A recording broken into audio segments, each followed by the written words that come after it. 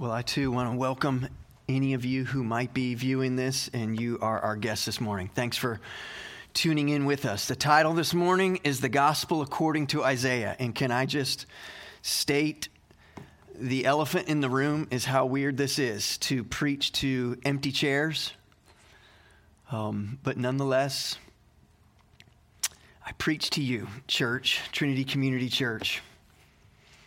The Gospel According to Isaiah. Professional cycling is grueling, taxing. It is a body-destroying sport. And the Tour de France is the World Series of cycling. I'm a bit of a Lance Armstrong documentary nut. I think I've seen every documentary that's out there about him, and I'm about ready to rewatch all of them.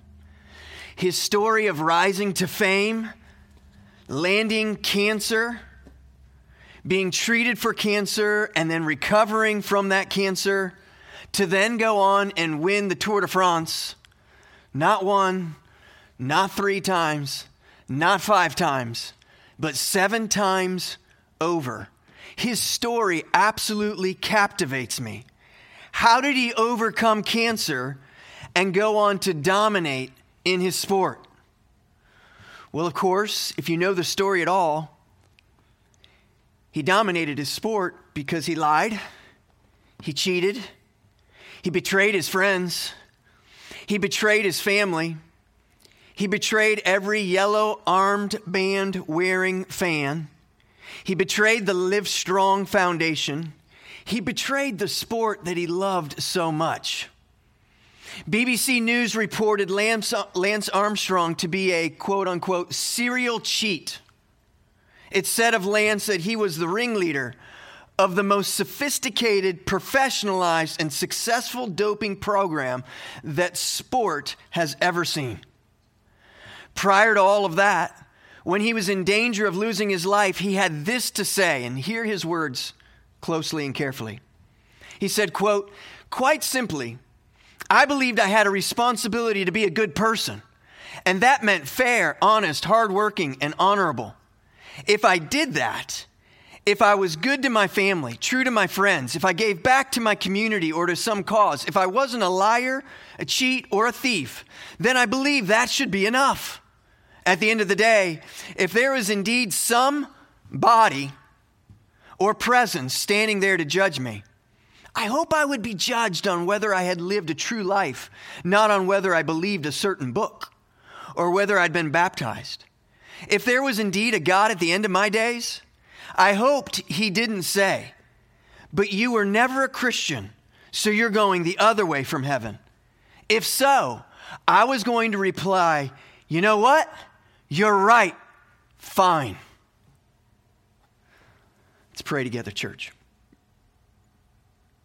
Father, we pray for your grace, your wisdom.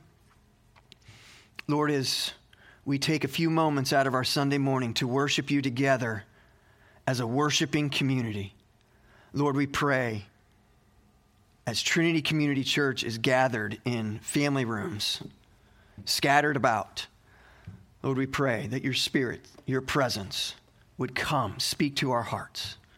Lord, those who don't know you, would you come and meet with each one? Lord, we pray in Jesus' name. Amen. For those of you who are our guests, the past many months we've been in a series in this book of Isaiah. And in the past few weeks in particular, we've been pointing out Isaiah is giving us all these different contrasts. These contrasts reveal, well, we've called them contrasting crowns or glories. There's contrasting voices. There's the voice of God and there's the voice of this world. There's contrasting alliances. There's allying yourself with the Lord and making an alliance with the gods of this world. There's contrasting trust. Who will you trust in? Will you trust in God or will you trust in the things of this world? And so he's bringing to us all these number of contrasts. And really what Isaiah's been saying since the start of the book is that God can be counted on. that he alone can be trusted. Ally yourself to him. As opposed to trusting in the values and the wisdom of this world, trust in God. Put your faith in the Lord. And that's really the contrast that's presented to us. You can put your trust in God, or you can put your trust in man. You can put your trust in yourself. You can put your trust in the things of this world. Ray Ortlund Jr. says the default setting in our hearts is to treat God as a shaky person, while we trot off to other saviors for reassurance. So this section that we're going to be digging into this morning, chapter 34 and 35, is really quite simple. It's stark contrast. Chapter 34 is the bad news. Chapter 35 is the good news. Chapter 34 is the right and just judgment of God. Chapter 35 is the undeserving salvation of God. Chapter 34 is God's just response to our sinfulness. Chapter 35 is God's merciful response to our sinfulness. Chapter 34 shows us that God is judge. Chapter 35 shows us that God is Savior. And it's really that simple. One chapter shows us the bad news of our sinfulness, and the other chapter shows us the grace and mercy of God, the good news that He offers to us in our sinfulness. It is two chapters of stark contrast, black and white, judgment or salvation. We will all experience either chapter 34 judgment or chapter 35 salvation. So let's dig in. Chapter 34, my first point is the bad news. Rick already read it, but look back with me to verse 1 of chapter 34. Draw near, O nations, to hear. Give attention, O peoples. Let the earth hear and all that fills it, the world and all that comes from it. The Lord is enraged against all the nations and furious against all their host. He has devoted them to destruction, has given them over for slaughter. And it goes on from there. Look down at verse 8. For the Lord has a day of vengeance, a year of recompense for the cause of Zion. Verse 10, night and day it shall not be quenched. Its smoke shall go up forever. From generation to generation it shall lie waste. None shall pass through it forever and ever. And it goes on. This chapter 34, is the bad news. Chapter 34 is dark, filled with the judgment of the Lord. Now I want to do just a few moments of a little bit of Old Testament history. In verse number 5, 6, and 9, Isaiah refers to Edom. Edom here in Isaiah represents the whole world. If you've been with us as we've been going through this series on Isaiah, you know that many of the chapters addresses specific nations. Well, here Isaiah is widening the scope and he's making it the entire world. Edom is how he refers to that. And I want us to remember back to our Old Testament where the Israelites were slaves in Egypt. And God comes as their deliverer using Moses. And he brings about the release from their slavery. And now the Israelites have entered into the wilderness. And if you can recall in your Old Testament where the Israelites are wandering in the wilderness, at one certain point, they come to Edom. And they request of the Edomites that they could have passage, that they could have safe passage, that they would not destroy their land, that they would not pilfer from them. They just needed to make their way through as they make their way to the promised land that God had given to the Israelites. And Edom's response to Moses and the Israelites there in the Old Testament was, no, you're going to have to make your way around us. And we might ask the question, why? Why is that? Well, the Edomites came from Esau, and the Israelites they were descendants of Jacob. Jacob and Esau, brothers. And Jacob is that one who swindled the birthright and the blessing away from his older brother Esau. Well, it seems as if the Edomites have not forgotten that bit of history. God had blessed his people, Israel, with the promised land. And now Edom stands in the way of the promises of God. Or we could look at it like this. God has delivered, he has saved his people from Egypt, and now Edom stands in the way. They are blocking Israel's salvation. So I remind you, church, Edom here in Isaiah 34 represents the world. Edom represents the anti-God, the anti-salvation of God's people. It is the spirit of the world. And I want to say to you, it still lives today. The world wants to block you. It seeks to oppose you. It opposes the believer whose faith is in Christ as you make your way on the journey to your promised land, eternity with God in heaven forever. This world, this Edom, opposes God, and it seeks to block your salvation. And here's what's happening in Isaiah. The people of God in Isaiah's day are literally joining up with Edom. It's the spirit of the age. It's the spirit of disobedience. It's the anti-trust in God. And instead, let's trust in the things of this world. Let's make the things of this world our Savior and our deliverer. And chapter 34 exists. It lives in our Bible to sober us, to, in a sense, smack us in the face and wake us up by showing us this is what awaits those who put their hope and their trust in the things of this world. And it's a dark picture. I encourage you to take the time later on to read through the chapter in its entirety. It's a dark, dark picture. It's a picture of judgment. And as I said to you already, all of our lives are marching either toward chapter 34 judgment or chapter 35 salvation. Chapter 34, trust in the saviors of this world. Trust in all that this world loves and values. Chapter 35, trust in the God who saves.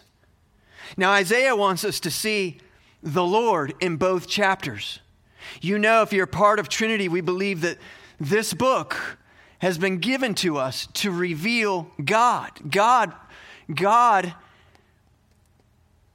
has kept this book throughout time to make himself known to his people. We could say this is God on God. He wants to be known, and he makes himself known on every page. And what we learn about God in chapter 34 is that God is a God of judgment. He is the judge. And what we learn about God in chapter 35 is God is the God of salvation. You know, last week at the end of the service, if you were here with us, well, if you weren't here with us, you can go back on our website and listen to that sermon if you would like. But at the end of the service, my friend, Richard Riendo, came up to me and said to me, this isn't an exact quote, but he said, you know, people are fearful of the wrong thing. He said, people are really afraid of the virus right now. But he said, you know, the virus is really nothing. What people ought to fear isn't the virus. They ought to fear God. And you know what? That's exactly what Isaiah 34 is saying. Here again, verse 1. Draw near, O nations, to hear, and give attention, O peoples. Let the earth hear, and all that fills it, the world and all that comes from it. The Lord is enraged. And it's a calling for people. Draw near, hear, give attention. Let the earth hear. It's to say, listen up, be sobered, be aware. You need to hear this. We need to know this. God will one day judge this world. He is the judge. He will bring judgment on sin. We fear a virus. Oh no, our concern shouldn't be the virus, because we have a greater concern that's before us. And the greater concern before us is that we are sinners in need of a Savior. The greater concern before us is not a virus that might end our immediate life. The greater concern before us is sin that would require judgment for eternity. God will one day judge this world. And so verse 2, it says the Lord is enraged. On that final day of judgment, God will explode on the earth. You can read about it in this chapter. Now, God is a patient God. God is long-suffering. But what we see here in chapter 34 is that there will be a day, there will be a dreadful, terrible, fearful, awesome day. Verse 6 tells us that the Lord brings a sword. He will descend and there will be no defense. Again, in verse 6, it tells us that the Lord has a sacrifice. Now that's a little odd to hear when you're reading along here in the chapter. You see, all sins will one day be paid for. All sins will one day be atoned for. And what Isaiah is doing here when he speaks of the sacrifice of the Lord, the wages of sin is death. In other words, either we will trust in ourselves for our salvation. We will trust, I don't remember exactly how Lance Armstrong put it, but we'll trust that we'll be good people. We'll trust that we won't be liars and cheats, and that we'll take care of our family and we'll do wonderful things to people around us. And we'll put our trust in our works and our efforts, and we think, well, that will commend us to God. Isaiah 34 is showing us when we put our trust in ourselves, or when we put in our trust in the things of this world, at that time, on the day of judgment, we will be sacrificed. Because sin must be paid for. Getting ahead of myself a little bit, in chapter 35, it shows us God has a sacrifice. And that sacrifice is none other than Jesus Christ, the Son of God, who went to the cross. Why is he on the cross? It's because he is sacrificing himself for our sins. Christ laid down his life for us on the cross to be a sacrifice for our sins, so that we would not have to be sacrificed for the sins we've committed. Well, it goes on to say in verse 8 that there is a day of vengeance. For the Lord has a day of vengeance. And I want you to know this is a day. This is a day that's on the calendar. We don't know when that day is, but we do know that every day we live is a day that we are closer to the day of vengeance, of judgment. It's already been scheduled. God alone knows. Here's the thing. God will not allow sin to go on forever. So in verses 9 through 10, he shows us that all that he created, it will become a wasteland. In verses 11 through 15, creation becomes uninhabitable. This is God, the creator of the world, the maker of all things, deconstructing his world.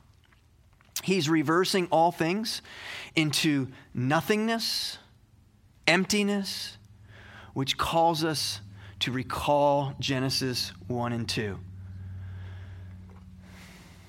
Humanity has disregarded God, rebelled against the Creator, and now, finally, God returns his creation into a wasteland.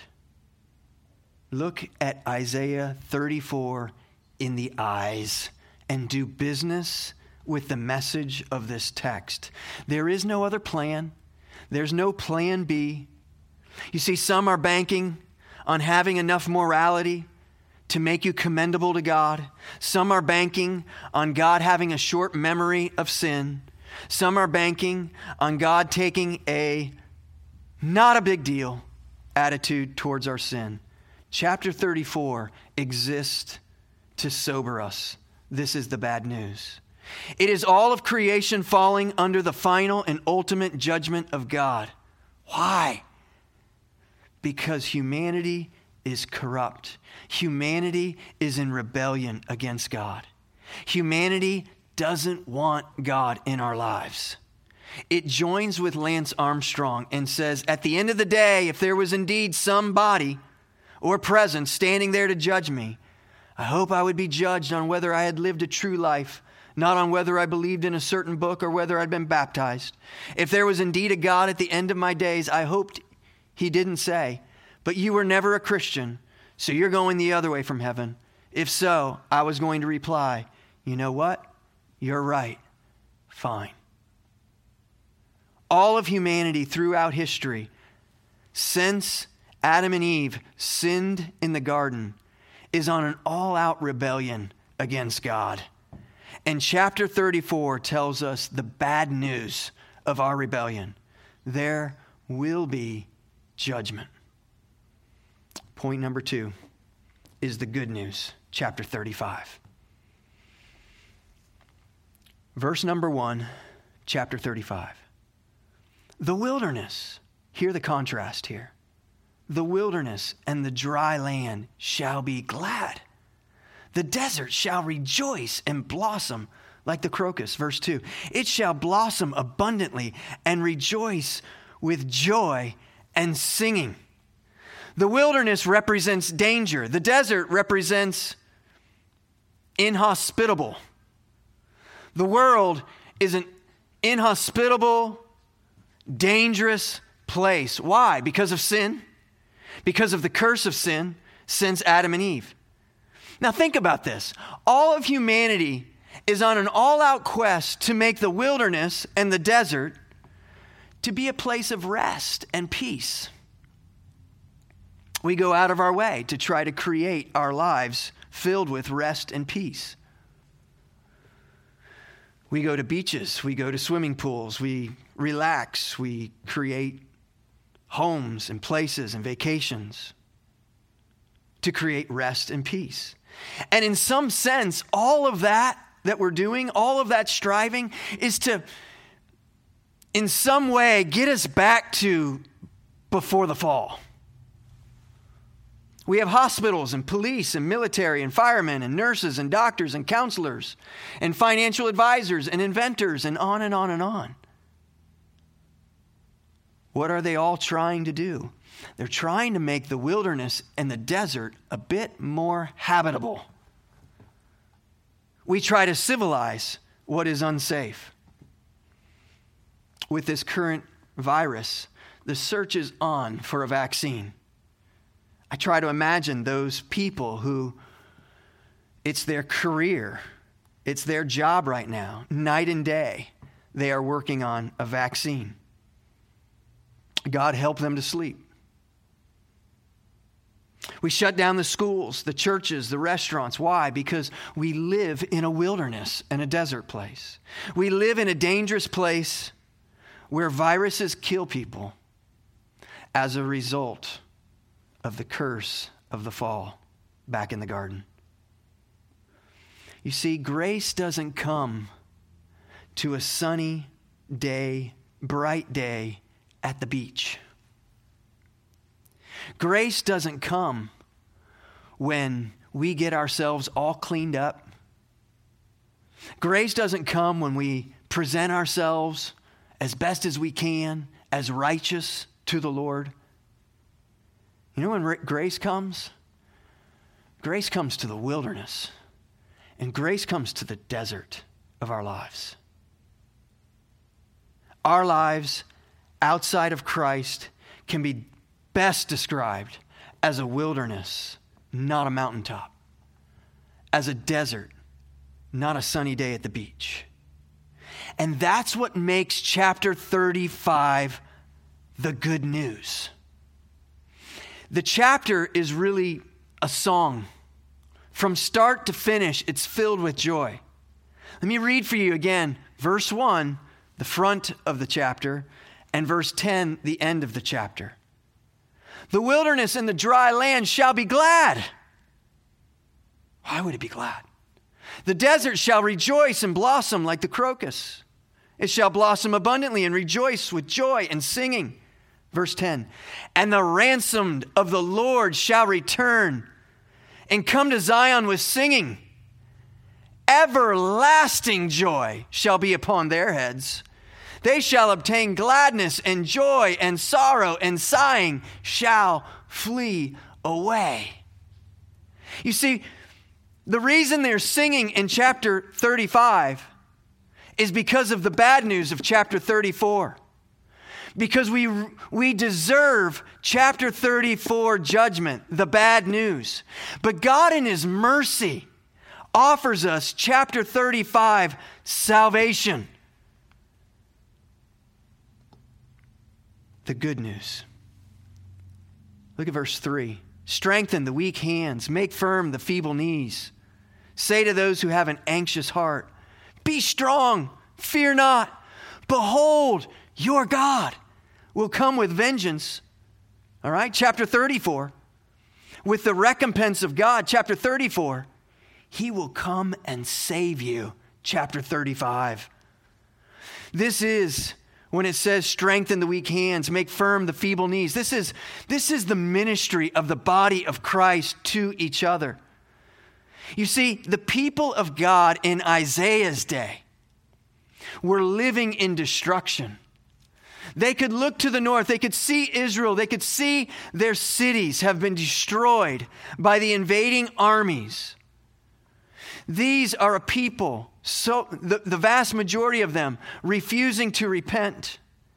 But there was a remnant of people who repented of their sins and returned to God and were trusting in the Lord for their salvation. And in the midst of all of that, Isaiah is writing to the people of God, and I will say to us, he is writing to us today in our current circumstances. And he says to the church, strengthen the weak hands, make firm the feeble knees. Say to those who have an anxious heart, be strong, fear not, behold your God. Behold, your God will come with vengeance, with the recompense of God. He will come and save you. Church, Trinity Community Church,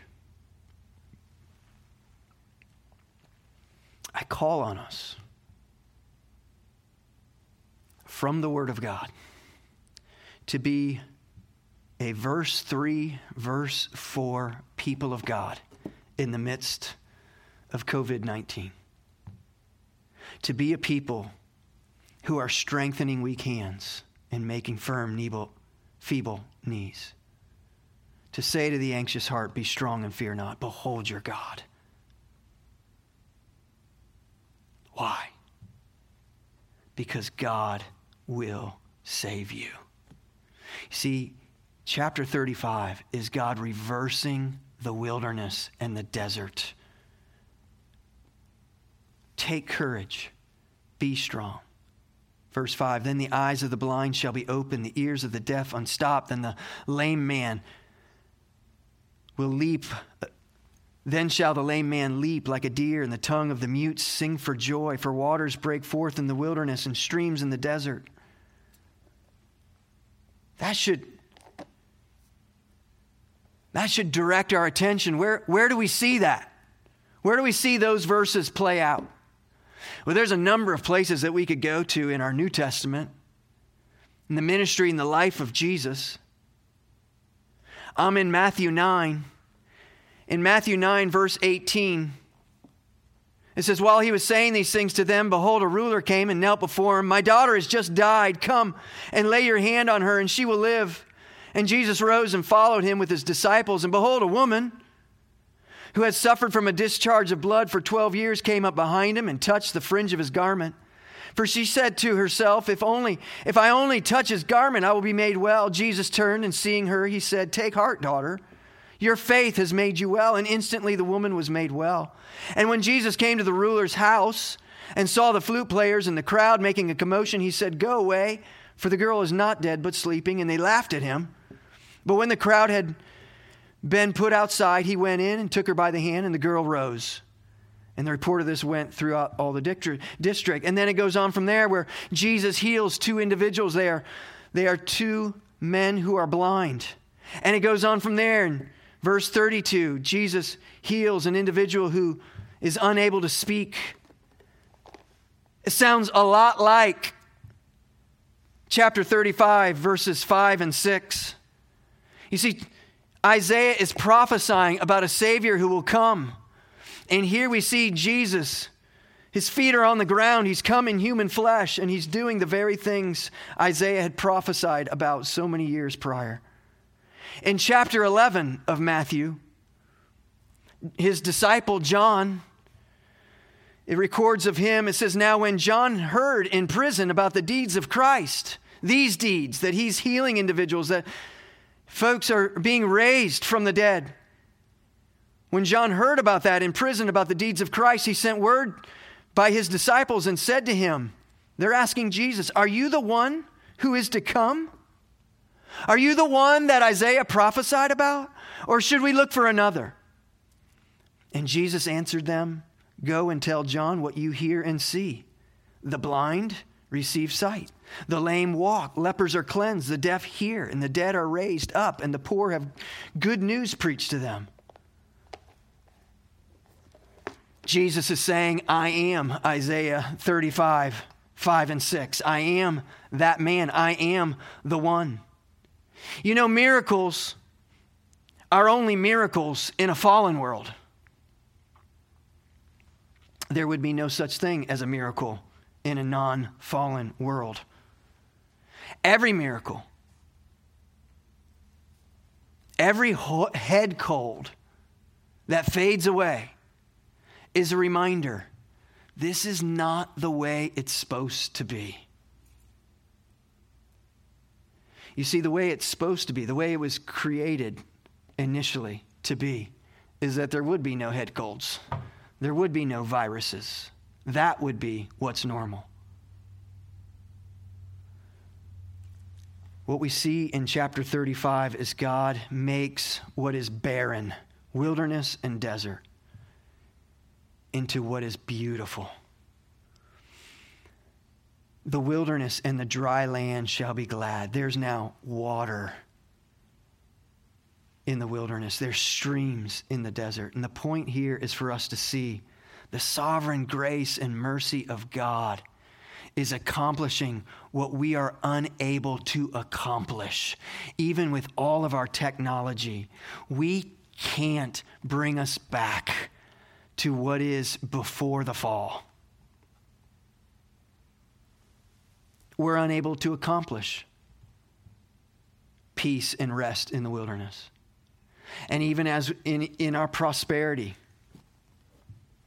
in all our vacations and all of our houses and the pools we might swim in or the beaches we go to or our possessions, the things that we buy, in an effort to get us back, get us out of the wasteland, if we're honest with ourselves, we come to a place and we realize it's just empty stuff. It doesn't answer the longing in our heart. Verse 8, a highway shall be there, and it shall be called the way of holiness. The unclean shall not pass over it. It shall belong to those who walk on the way. Even if they are fools, they shall not go astray. A highway, it was literally a raised highway. It's not what we think of as a highway. It was a clearly visible pathway. God here in verse 8 is making it easy. It says, even if they are fools, they shall not go astray. Listen, that's good news for me. Because in my sinfulness, I'm a fool. Even if they are fools, they shall not go astray. They will see that clear pathway. I love how the writers of Scripture speak of grace, and then out of that grace, they speak of holiness. It's the way of holiness. is how it's put. It reminds me of Psalms 23, that he is leading us to paths of righteousness for his name's sake. He leads us to holiness. We walk in that way. We have been set apart for Christ. Verse 9, no lion shall be there, nor shall any ravenous beast come upon it, they shall not be found there, but the redeemed shall walk there. What is he saying? He's saying, look, nothing, a ravenous beast will not separate you from God. No beast will separate you. And it recalls to mind Romans 8. What then shall we say to these things? If God is for us, who can be against us? Church, please think. This is the word of the Lord for us in the midst of all that we're going through. He who did not spare his own son, but gave him up for us all, how will he not also with him graciously give us all things? Who shall bring any charge against God's elect? It is God who justifies. Who is to condemn? Jesus Christ is the one who died. More than that, who was raised? Who is at the right hand of God? Who indeed is interceding for us? What shall separate us from the love of Christ? Shall tribulation or distress or persecution? Isaiah would say, should any lion, should any ravenous beast, famine or nakedness or danger or sword, as it is written, for your sake we are being killed all the day long. We are regarded as sheep to be slaughtered. No, in all these things we are more than conquerors through him who loved us. For I am sure that neither death, nor life, nor angels, nor rulers, nor things present, nor things to come, nor powers, nor height, nor depth, nor anything else in all creation will be able to separate us from the love of God in Christ Jesus our Lord. This is the pathway of the redeemed. It says, verse 10, and the redeemed of the Lord shall return and come to Zion with singing. The ransomed of the Lord is what it says. The ransom, meaning those who are purchased. The ransomed were those who were in the slave trade, and they were purchased by someone who had the means. They were bought. You couldn't buy yourself out. You couldn't ransom yourself. But here, as it speaks of verse 10, it's pointing forward to Jesus Christ who came, and he is the ransom. He's the one that paid the ransom price. He's the one that frees you from the slavery of sin and death. It is Christ alone who paid the ransom price for you, and that price was nothing other than the blood of Christ. He laid down his life. He purchased you. He redeemed you. As bad as chapter 34 is, the judgment of God, the glory, the joy, the rejoicing, the singing of chapter 35 is so much more for the ransomed, redeemed people of God.